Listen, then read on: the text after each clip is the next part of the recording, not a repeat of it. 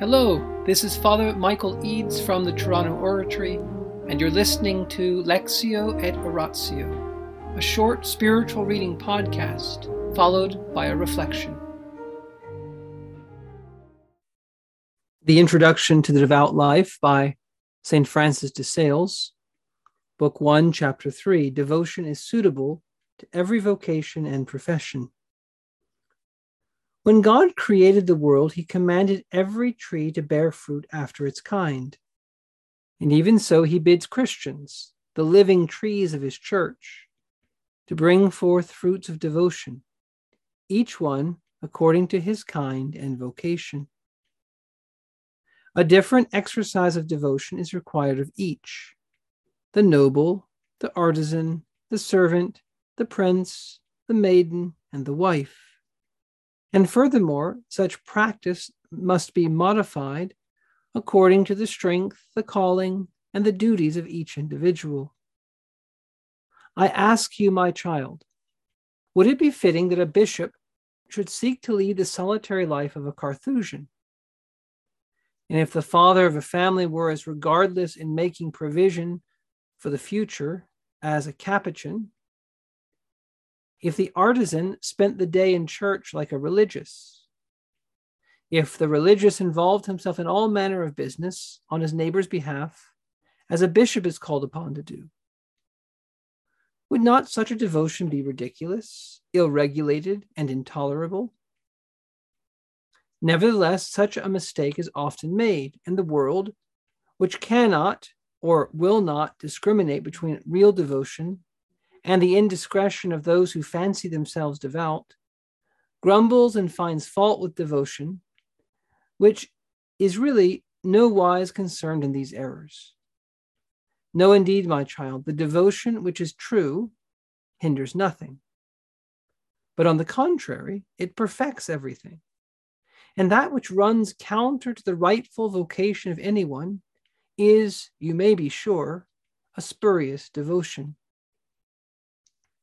Aristotle says that the bee sucks honey from flowers without damaging them, leaving them as whole and fresh as it found them.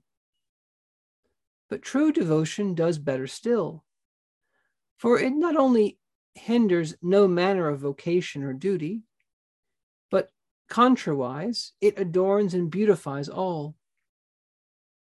Throw precious stones into honey, and each will grow more brilliant according to its several color. And in like manner, everybody fulfills his special calling better when subject to the influence of devotion. Family duties are lighter, married love truer, service to our King more faithful, every kind of occupation more acceptable and better performed where that is the guide. It is an error, nay more, a very heresy, to seek to banish the devout life from the soldier's guardroom, the mechanic's workshop, the prince's court, or the domestic hearth. Of course, a purely contemplative devotion, such as is specially proper to the religious and monastic life, cannot be practiced in these outer vocations. But there are various other kinds of devotion, well suited to lead those whose calling is secular along the paths of perfection. The Old Testament furnishes us examples in Abraham, Isaac, and Jacob, David, Job, Tobias, Sarah, Rebecca, and Judith. And in the New Testament, we read of St. Joseph, Lydia, and Crispus, who led a perfectly devout life in their trades.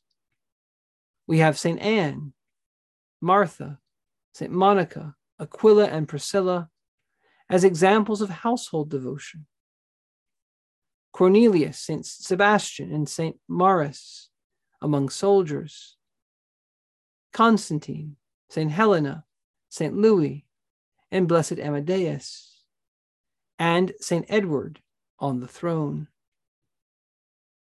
And we even find instances of some who fell away in solitude, usually so helpful to perfection, some who had led a higher life in the world, which seems so antagonistic to it. St. Gregory dwells on how Lot, who had kept himself pure in the city, fell in his mountain solitude. Be sure that wheresoever our lot is cast, we may and must aim at the perfect life. In the name of the Father, and the Son, and the Holy Spirit. Amen. Angels of God, our guardians dear, to whom God's love commits us here, ever this day be at our side, to light and guard, to rule and guide. Amen. Most Sacred Heart of Jesus, teacher of teachers, have mercy on us. Saint Philip Neri, gentle guide of youth, apostle of Rome, vessel of the Holy Ghost, pray for us. In the name of the Father, and the Son, and the Holy Spirit. Amen. Let us go back in our memories to the Imitation of Christ.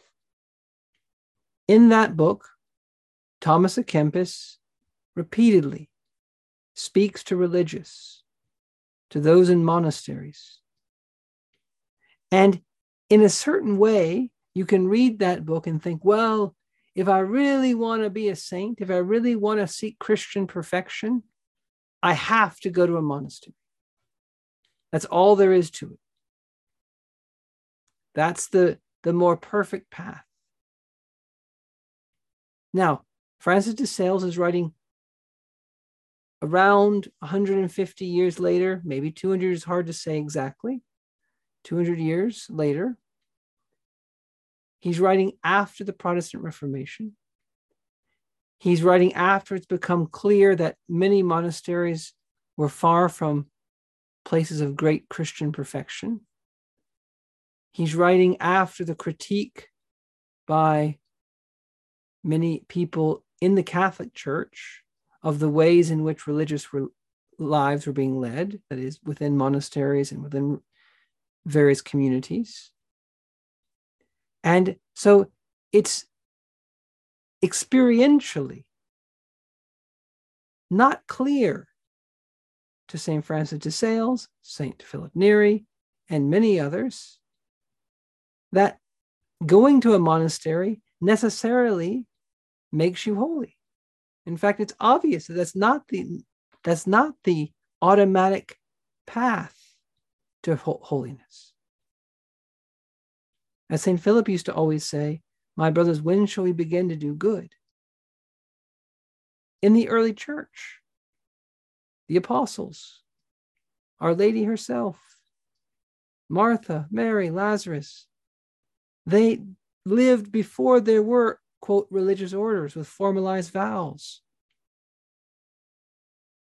public means of professing these poverty means, the counsels, poverty, chastity, obedience. And so what's Francis de Sales reminding us of? That there is a path to holiness, to Christian perfection, that's within the world. You do not have to go into a monastery to be holy. You can be a king. You can be a tradesman. You can be a husband, a wife. You can be a soldier. And in all these paths, one can seek the perfection of divine love. That's what perfect Christian life consists in, divine love. And when divine love becomes active, we call it devotion. When divine love seeks to fulfill all God's inspirations, we call it devotion. So can you be a saint and be married and be a tradesman in the world? Absolutely. Otherwise, St. Joseph would not be the greatest saint after Our Lady. In other words, Francis de Sales is urging us not to fall into the trap of seeking a vocation which is not our own. There are things that are helpful to holiness, solitude, vows of poverty, vows of obedience, continence. These can be great helps. Why? Because they remove the most obvious obstacles to the perfect exercise of love. Sex, our own will, the goods of this world. These things so often lead us astray. And so if we want to remove those obstacles in one fell swoop, we can try. That's what the monk does, for example. But these are just means to an end. The monastic life, being in a convent, is a means to an end. It's not the end itself. What is the end itself? Divine love.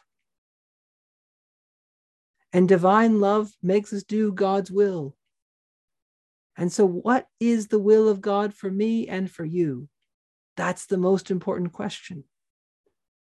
And Francis de Sales is telling us, do God's will. Find out what he wants from you, where he wants you. And wherever that is, wherever the Lord puts you, he will give you the means to become a saint. In the name of the Father, and the Son, and the Holy Spirit. Amen.